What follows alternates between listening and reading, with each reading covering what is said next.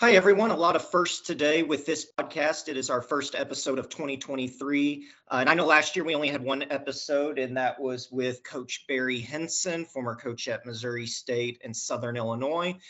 Full transparency, I changed jobs and moved from Florida to Delaware. And then this past November, moved from Delaware to Carteret, New Jersey, just outside New York City. And so for the first time ever, bringing you this podcast from the suburbs of New York City in Carteret, New Jersey. Welcome to On the Sports Clock. Today's guest is a 20-year college basketball coaching veteran. He started out playing college ball and then worked his way up in the high school and then college coaching ranks, making stops as an assistant at the University of Great Falls, USC Aiken, Georgia Tech, working under Coach Paul Hewitt, who we will talk more about later, Georgia Southern, George Mason, VMI, Rice, and then most recently, before his current stop, Georgia State, where he worked under Coach Rob Lanier, who got the opportunity at SMU. Coach Kreider joined him there, and so he's at SMU there in Dallas, and so it's my pleasure to have on Coach Chris Kreider. Coach, thanks for taking the time to do this. Always great catching up with you, and it's hard to believe it's been 10 years ago this year since we met at George Mason. Yeah, no, Tyler, thanks for having me. It is crazy when you start naming all those schools and I'm reminded how old I am. That's all that I got from your intro, but no, it's great to catch up with you. For sure, for sure. And I usually start kind of, take me through when you started in basketball, your playing days, and then coaching stops along the way. But we mentioned George Mason there. So I want to start with that, and then maybe we can start kind of where you grew up and what led you to be a coach. But talk about George Mason, and there's a couple people there. So my audience, just so they have a understanding, I did not go to George Mason, but I would fly out there from Missouri every summer when I was in college to work basketball camps, and always wanted to go to George Mason for grad school, and ended up getting accepted. And unfortunately, and Coach Kreider, I don't know if you remember this or not, but I got accepted to George Mason and was all excited because I thought, okay, now I can maybe be a graduate manager and join. And then unfortunately that same day, I literally got the email, and I think I emailed you that I got accepted before I even told my parents. And then unfortunately you emailed me back saying that same day they had moved on. And so outside of that, that was a bummer, but outside of that, nothing but great experiences for me at George Mason and getting to know you and a lot of the staff out there. So kind of talk about your experience there, and specifically a couple people, Carolyn Marsh and her husband, who are mainstays there, and Handy Handaran. Hopefully I said the last name correctly. I think I read he's just going into his 21st year over there as the strength and conditioning coach. So if you wouldn't mind talking about those folks and just your time there specifically. Yeah, that's it was 4 awesome years that my wife and I at the time, Livia, our daughter, was not born yet. We had a great time in DC. We love the DMV. I'm originally from Pennsylvania, so it was getting back to those cold winters that I had not been accustomed to for a couple years. But you said it best when you talk about the people. That's what I remember, the most about my time at George Mason. Not only, our players and our staff and all that, but, Carolyn, she ran the office, and she had for years. She did for Coach L before, he took the job at Miami, Coach Barnes, and she had kind of seen so many coaches over the years come through, and just hearing her talk about all the previous coaches, was something I really enjoyed hearing, just with the rich tradition there at George Mason. But Jay, he and Carolyn, they both were mainstays at Mason. I know they both recently retired, and I know everyone in the area misses them, but what great people they were. And you mentioned Handy, one of the best strength coaches I've ever been around. Just the thing that stands out to me about him is just his energy level excuse me, on a daily basis.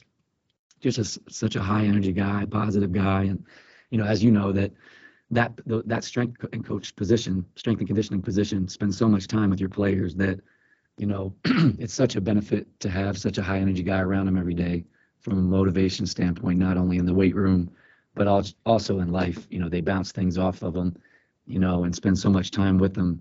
He's such a good resource. But, Coach Hewitt gave me an opportunity to join him at George Mason. I had worked for him at Georgia Tech. And, I owe him a lot for giving me an opportunity. At that time, we were in the CAA when we got there, and then 2 years in the CAA, had a lot of success, and, ended up joining the Atlantic 10. And at that time, the league, as it always is, was very competitive. And, we spent 2 years in the Atlantic 10 there. But I have such fond memories from my 4 years at George Mason. Yes, it's definitely a great campus community. And like I said, my kind of dream was to go to school there. Of course, I knew Coach Millison, who was the women's coach over there. She was previously at Missouri State. So that was kind of what got me in at Mason, and got to explore the campus and area, and just a beautiful campus, located in Fairfax, Virginia. So really glad to hear that the 4 years there was really good for you and your wife. And so you talked about Coach Hewitt there, and you mentioned Georgia Tech. So before that, I read you were at University of Great Falls, USC Aiken. So I guess take me back to what got you into coaching, and then all the stops previously until you got to Georgia Tech. And then I want to talk a little bit about Coach Hewitt some more. Yeah, you saying the story, about how you were in touch with me about a GA position. It's been a long time, but I do kind of remember, the sequence of events. But I tried to do the same thing, and, pretty much the same thing in a way happened to me. I was at the University of Great Falls for a year. The coach ended up getting let go, and I had to make a decision, either go back to Pennsylvania where I'm from, or try to continue this long distance relationship at the time that I had with my now wife, Heather, who lived in Atlanta. So, I took a leap of faith. I went, back to Atlanta, or actually went to Atlanta for the first time, and, had a BA in Spanish. So I had tried to do the Spanish education thing, but did not complete my student teaching. So I wasn't certified to teach. So I had a degree in Spanish that I wasn't sure what I could do it with. I had a, inner desire to coach, but I didn't know how that was going to work out. But at the time, what was very important to me was my now wife, Heather, my relationship with her. So moved to Atlanta, waited tables for, a few months, tried to figure out which private school in Atlanta I could get, a job teaching Spanish at. So interviewed at a couple schools, ended up getting a teaching job teaching Spanish at St. Francis High School in Atlanta. And at the time, while I was waiting tables at Copeland's in Atlanta, I actually happened to wait on Cliff Warren, who is now, has an office right next door to me here at SMU. He was an assistant at Georgia Tech at the time. And he, waiting tables, seeing him, he threw out, the option of, hey, why don't you come work summer camp, at Georgia Tech? So I did that, and I was a high school coach. And so I did that in the summers, just trying to get to know, people in the program, and just, I thought I wanted to coach in college, but I wasn't sure. So did that, met some people, ran into an old college coach of mine, Vince Alexander, who's now at Clayton State University in Atlanta. At the time, he was the head coach at USC Aiken. And after the game, he was just like, hey, if you want to volunteer, get your foot in the door, you always have a spot with me. So I volunteered over at USC Aiken for a year, taught middle school Spanish, 30 minutes away. So during the day from, let's call it 8 to 3 p.m., I was teaching Spanish, and then I'd drive over to USC Aiken and do a lot of the coaching responsibilities from 3 to who knows when, every night.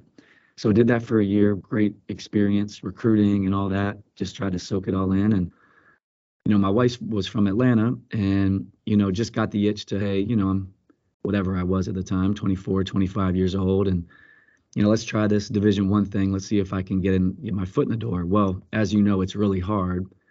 And so long story short, Coach Hewitt at Georgia Tech ends up giving me an opportunity, but kind of like what you were, went through. The GA position was given to a former player, so there was no longer a GA position available. So I just said, hey, Coach, I don't know, what you have here. I know you're giving the GA spot to Anthony McHenry. I'd love to help out, do whatever you need me to do, but I'd love to be involved in your program. And all he said to me in passing was, yeah, that sounds good. And he kept moving, kept walking. And so I had to confirm with the assistant coaches, like, what does that mean? Like, is that a yes? And they're like, if that's what he said, yeah, just keep showing up. And that's what I did it for a year as a volunteer at Georgia Tech. Same thing, taught middle school Spanish at Mount Pisgah School there in Alpharetta, Georgia. And Then one day, I'm sitting at a desk and I find out or I overhear that his administrative assistant was going to take another job. And one of the assistants advocated for me and just said, "Hey, why don't you just move, Chris over into that position?" And from then on, it's been one series of events after another where someone has looked out for me, helped me, given me an opportunity when I probably didn't deserve it. So I've just tried to, stay in this coaching profession as much as I can because I have a passion for it. I love it, and I truly believe that, God's opened up a lot of doors for me. But it was Coach Hewitt who gave me that first opportunity at the Division I level to be involved in at that time an ACC program. For sure, and Coach Hewitt is now currently coaching. And I've been out of college basketball for a few years now, so forgive me if I'm using the wrong terms. But is it the G League? Are they still calling it the G League or the D? It used to be the NBA D League, but I know he's coaching for a professional team at that level. Yes, he is. He's with the Clippers affiliate of the G League, and he's a head coach, and yeah, he's running the show over there for their program. Awesome. So then you wrap up your time at Georgia Tech, and then you end up going over to Georgia Southern and then George Mason and VMI. Can you kind of talk about those sequence of events, and then Rice, Georgia State, and then where you're currently at SMU?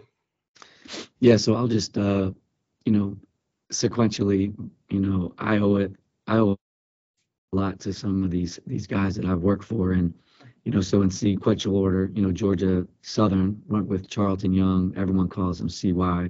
He got the job at Georgia Southern, and I had worked for him or with him at Georgia Tech, for 2 years. And so when he got the job, it was a simple, "Hey, do you want to come with me?" And he went to Georgia Southern, and so I trusted him. I was like, "Yeah, let's do this." And Heather was on board, and so there was no interview for that job, and that's what I learned about this business. A lot of times, head coaches are going to hire assistants that they know and trust, and CY gave me an opportunity when looking back, I know he didn't have to do it. I know how hard it is and how many people he knew at the time. So I owe CY a lot. But so he gave me that opportunity, spent 2 years at Georgia Southern. Coach Hewitt gets the job at George Mason. He calls and, went back with Coach Hewitt for 4 years there at Mason. And then as, another part of this business, the hard reality is that you're hired to be fired at times. And we went through that at George Mason. And at that time, our daughter Olivia was being born. And so I tried to get 15, 16, 17 other jobs, didn't get any. And I'm sitting at the table one day and the phone rings. It was one of my college assistant coaches. And all it was just, "Hey, I know you're looking for a job. My old teammate, Dan Earl, just got the job at VMI, and he's looking to finish out his staff. He's having a hard time finishing it out. Would you want to talk to him?"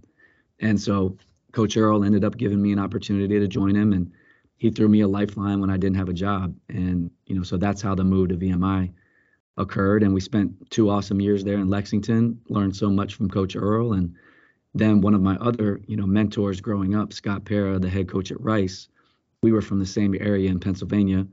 And so when Coach Rhodes left Rice to go to VCU, Coach Pera was elevated to the head coach there at Rice. And, through my connection back from middle school to high school and playing against Coach Pera in open gyms growing up, there was a level of familiarity with us too. And, he gave me an opportunity to go to Rice and Conference USA, and that was a great opportunity, to get to that level and that level of academics. And so spent 2 years at Rice, and then, ended up recruiting a young man named Emory Lanier.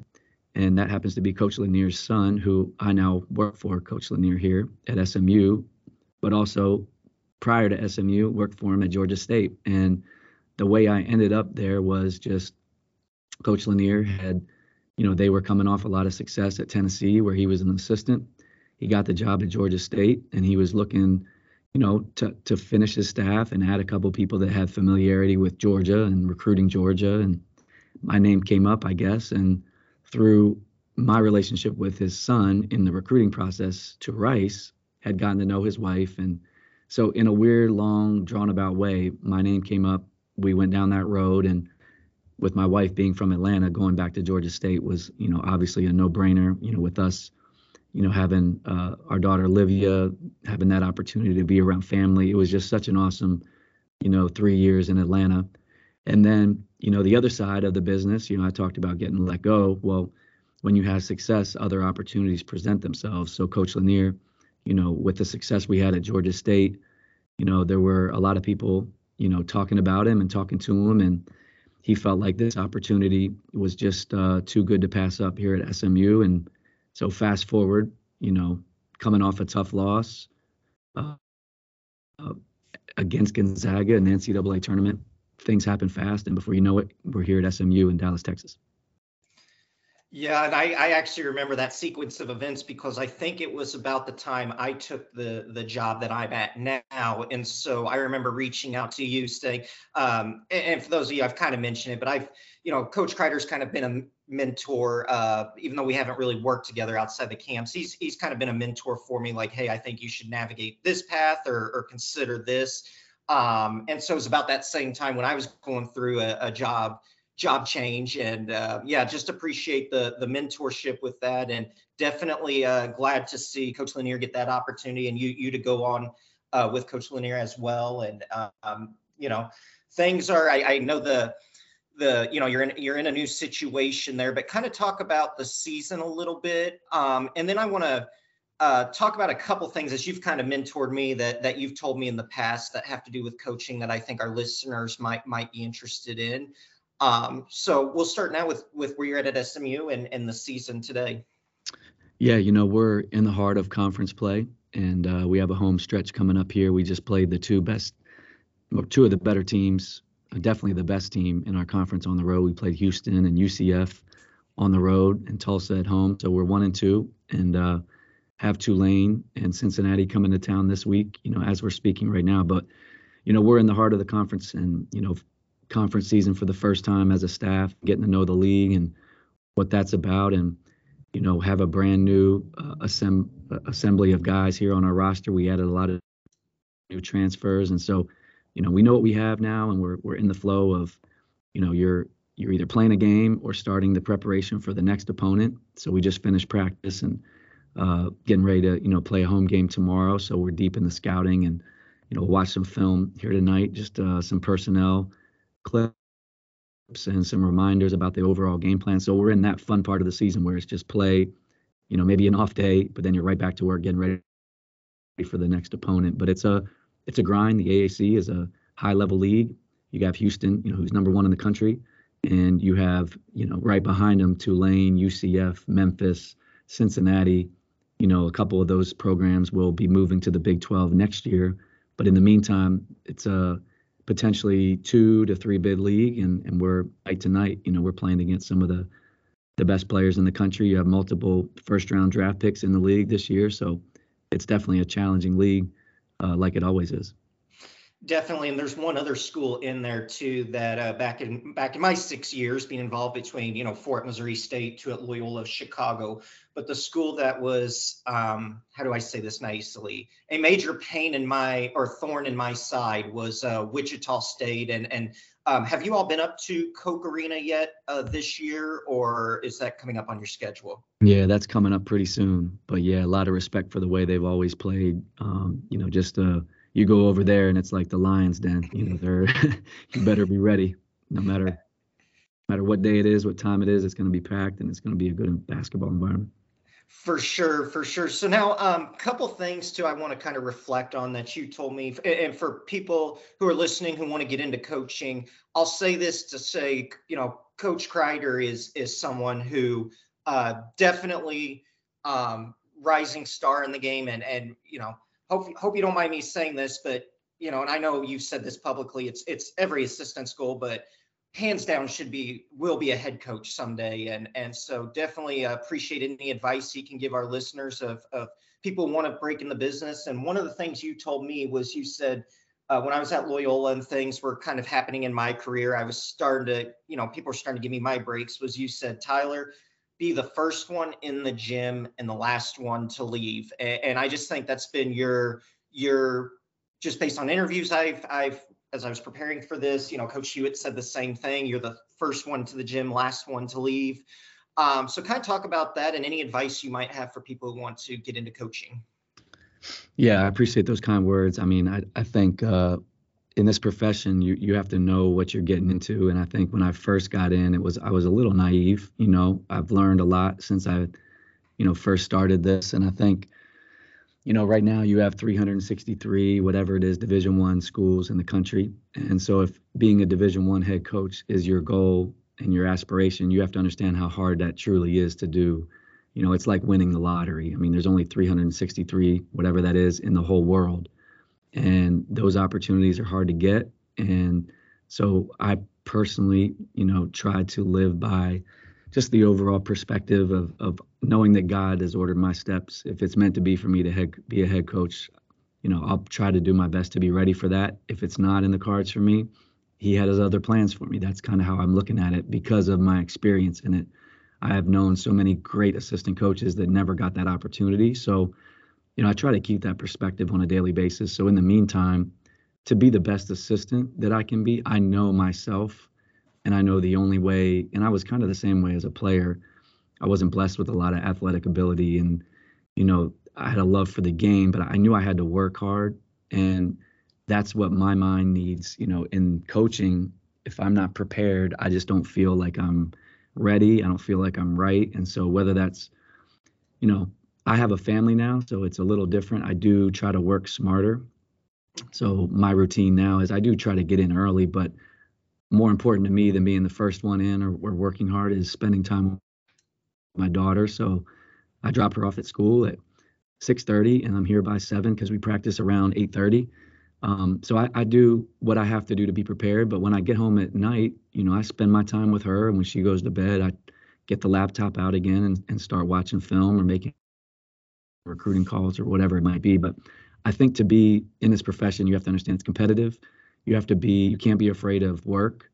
You have to be competent. You have to know what you're doing. And the longer you do something, hopefully the more experience you get in that. But you have to be yourself at the same time. You can look around the country and look at the successful head coaches, and they all have different styles. And I think you have to learn what you can from each one of those and maybe say, okay, this part of this coach I like, but it's not me. So I'm going to have to do things another way. I just think there's so much that goes into it. But at the end of the day, when you're a head coach, you're a CEO. And at this level, the organization, the business part of it can be extensive. You have a large support staff. You have GAs, support staff, assistant coaches, managers. And then at the same time, they all have families too. So you're, as a head coach, you're responsible for a lot of people. And so I think if you can, have a sense of awareness about what makes you the best that you can be, do that. Something else that I need is organization. So I try to organize myself and do things in a way that I can have a clear mind when I'm called on for whatever it is. It might be, I'm responsible for scheduling here, so I have to stay organized with that. Recruiting is comprehensive and you got to collect a lot of information, so you got to stay organized with that. Scouting reports, you have one scout, you're playing Central Florida on a Sunday at 2:00, and you have the Cincinnati scout the next Saturday at whatever time. And so you got back to back where you got to be working ahead and time management and all the things that they tell you to learn in high school and college. It comes out. But it's the biggest thing I can tell you is it's a competitive environment, but I think you can be successful in this by being yourself, working hard, surrounding yourself with good people. And I think when you do all that, you give yourself the best chance of success. For sure. And you mentioned something earlier in the podcast too, and not talking about that situation particularly, but it is true. We said it all the time. Back when I was in it, was coaches are hired to be fired. So kind of dive into, so say someone breaks into the business or they're considering an opportunity where there's a chance that you're basically tied to your head coach. Is that still kind of the case in college basketball or with the transfer portal? And I know that's changed a lot of things in the game, but are new head coaches are more hesitant to let go of other previous staff because they're afraid they may lose more recruits? Kind of how do those go hand in hand? And kind of talk about preparing yourself for hey, that motto, like a coach, it's very rare they stick around in a position for 10 years. Yeah, I think it still happens the way that you described. You are tied to your head coach, and then every situation that presents itself, every hire is unique. So depending on the status of the program before that new head coach is hired, depending on the location, the league, the administration, the president, the AD, search firm, whatever head coaching hire is made, there's all kinds of little factors that vary from job to job. So to give a generality, that wouldn't be honest. So I think when any head coach is hired, they have the ability to hire their staff. And I think if they're a current sitting head coach, they're going to bring most likely a lot of assistant coaches and support staff with them. So there goes a lot of the open opportunities that you might think on paper, he's going to need 3 assistants, an ops guy, a video guy, a director of player personnel, a couple GAs. So I'm going to send in my application and apply. And the reality is they already know who they're going to hire. They're either going to bring all their guys with them, or they're going to lean on people they respect. And they have a running list, of people that if an opportunity ever presented itself, that they, guys they would hire. And, depending on what state you're in, from a recruiting standpoint, you're going to want someone that's recruited that area. And so it's so complicated. But the biggest thing you can try to do as a young assistant is surround yourself and work for good people. Because, if you are in a situation like I was fortunate, Coach Hewitt is one of the all-time best coaches. I mean, Final Four, the amount of pros that he coached in his career. I mean, he is one of the best to ever do it. And he gave me an opportunity, and it just so happens he's a really good dude, and he's taking care of me. And there are some good coaches that you can't say that about. And so I think surround yourself with good people. And if you're a father and a husband, a lot of times there are some situations that you might need to look at very carefully. Sometimes, whether that's office hours or just ways of doing things that might not be conducive to, seeing your family a lot. Those are, sacrifices that you might have to calculate on the front end. Like, do I really want to take this job because I have, a young kid or a couple, kids at home, or whatever your family situation is. So I think the longer you are in the business, you know what questions to ask on the front end before you take a job. And I think those are smart questions to ask yourself, and, smart things to consider within the whole process, because we spend so much time together in this profession. We see our fellow colleagues, our fellow coaches, our players. We spend more time with them than we do our family by the numbers. I mean, that's 100%, especially this time of the year. So you want to surround yourself with good people in a situation where you won't have to compromise or, be anyone that you're not. Appreciate all that advice. And like I said, to anybody listening, definitely take what Coach Kreider's saying to heart. It's, been fun to watch your career and kind of watch you progress in that career. And like I said, getting to know you, I still can't believe it's been 10 years ago here. I was just, some dude from Missouri State just happened to appear on campus, and I'm running up and I'll say one other thing real quick about that whole experience for me was I really felt, and this kind of, I believe, you worked with Coach Hewitt, I'm just with camps, but when you were talking about, family, he's a good guy, and the family aspect of college athletics, I really felt like during my tenure, and I'm sure, other coaches you worked for were the same.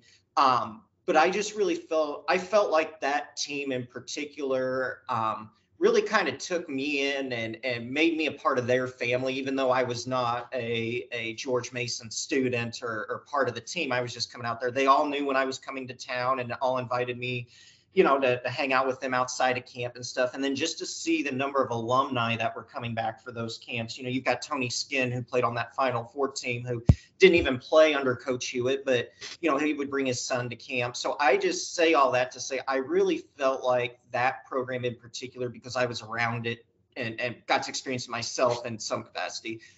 Family was very important, and it felt like one big family. And I really, really enjoyed my 2 summers out there working camps and getting to know you all. Yeah, no, I'm glad you felt that way because that's what we tried, and it started with Coach Hewitt, there. But you try to establish that family atmosphere. 90% of the teams in the country right now, when they huddle up, they say family on three, but I don't think 90% of the programs actually live that out, unfortunately. But I do feel like we did there, and we do here, and I've worked for guys that really value that. There's going to be days where guys need to sit down and talk about something other than basketball. There's going to be good days, bad days, and that's when that sense of family comes out. And it might be a manager, it might be a GA, it might be a strength coach, it might be an assistant coach. Just knowing that everybody's in the same fight together and it's bigger than basketball, there definitely, is a lot to be said for that. For sure. Last question, then we'll get into our last segment here, which is called Tyler's Five, which is 5 random questions that have absolutely nothing to do with anything. And I ask all my guests this, so we'll get to that. But how are you? I know you've been in the role, I believe, since April there at SMU. You and the staff got assembled pretty quickly, it sounded like, and I know you hit the ground running. But how are you liking, the Dallas area and being back? I know you've spent time in Texas before, but just kind of that area. And then I have to ask, is it true? And coming from where I've lived, Chicago, and now outside New York City, is it true that Dallas traffic is as bad as what they say?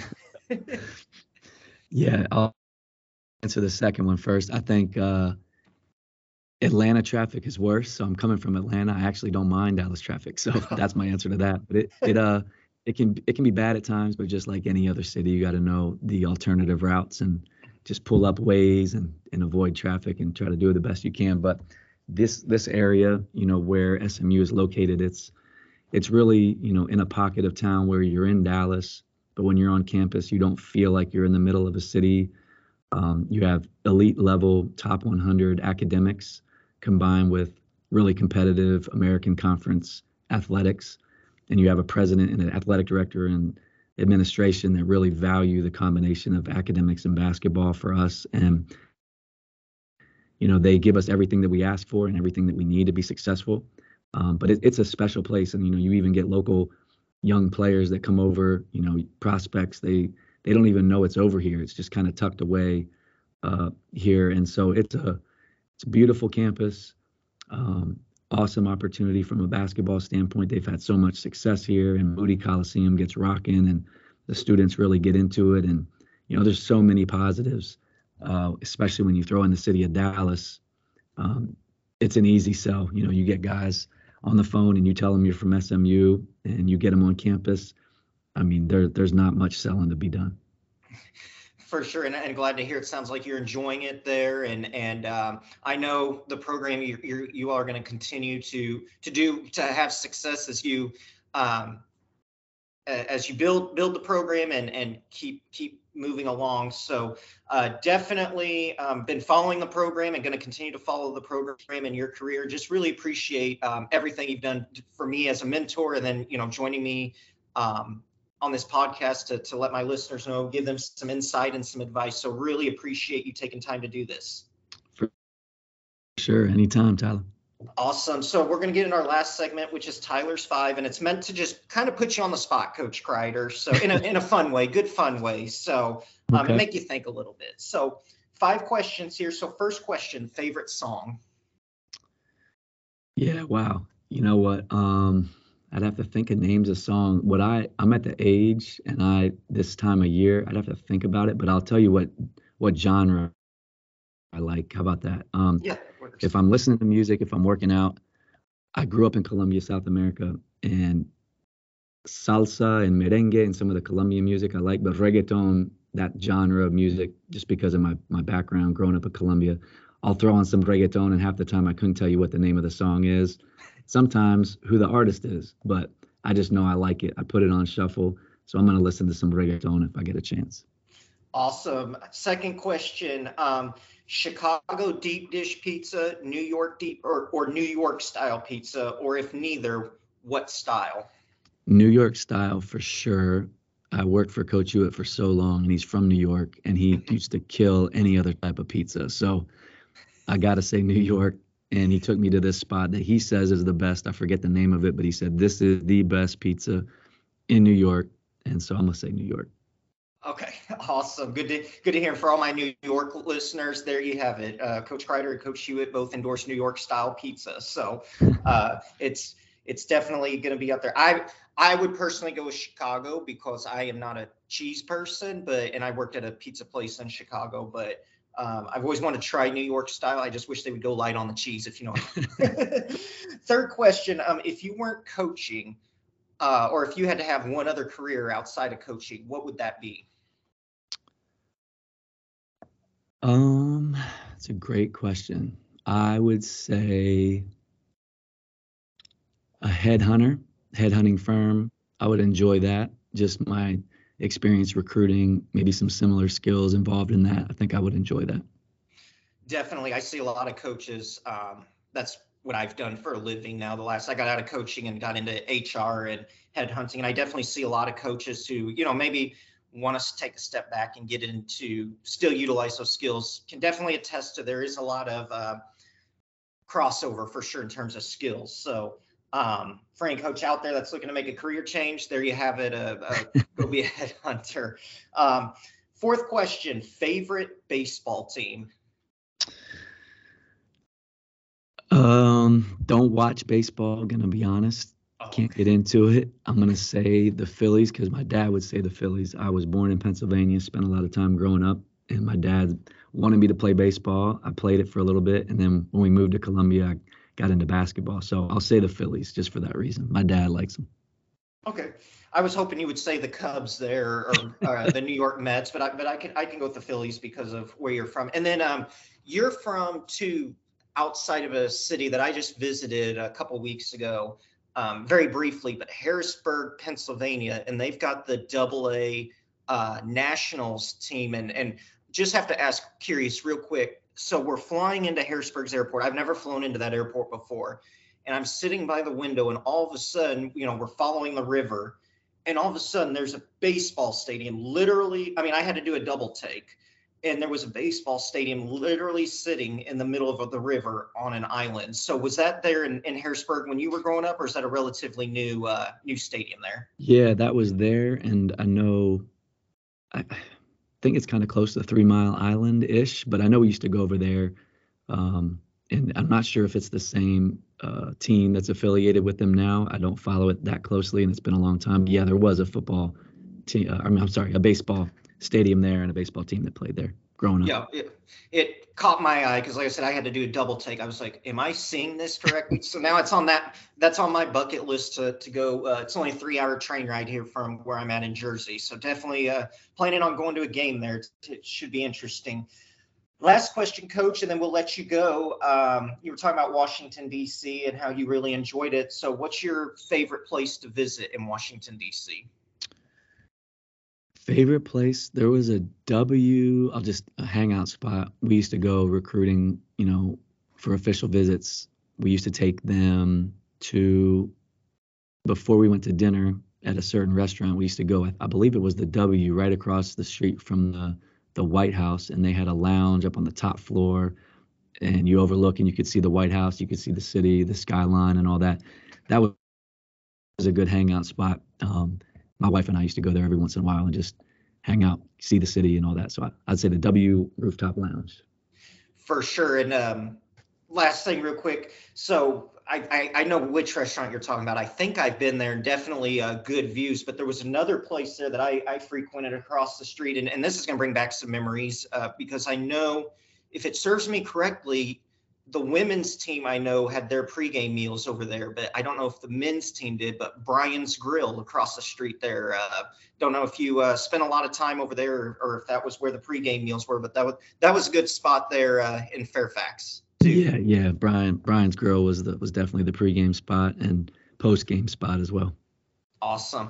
Coach, really appreciate it. Great catching up with you and talking, kind of reminiscing a little bit.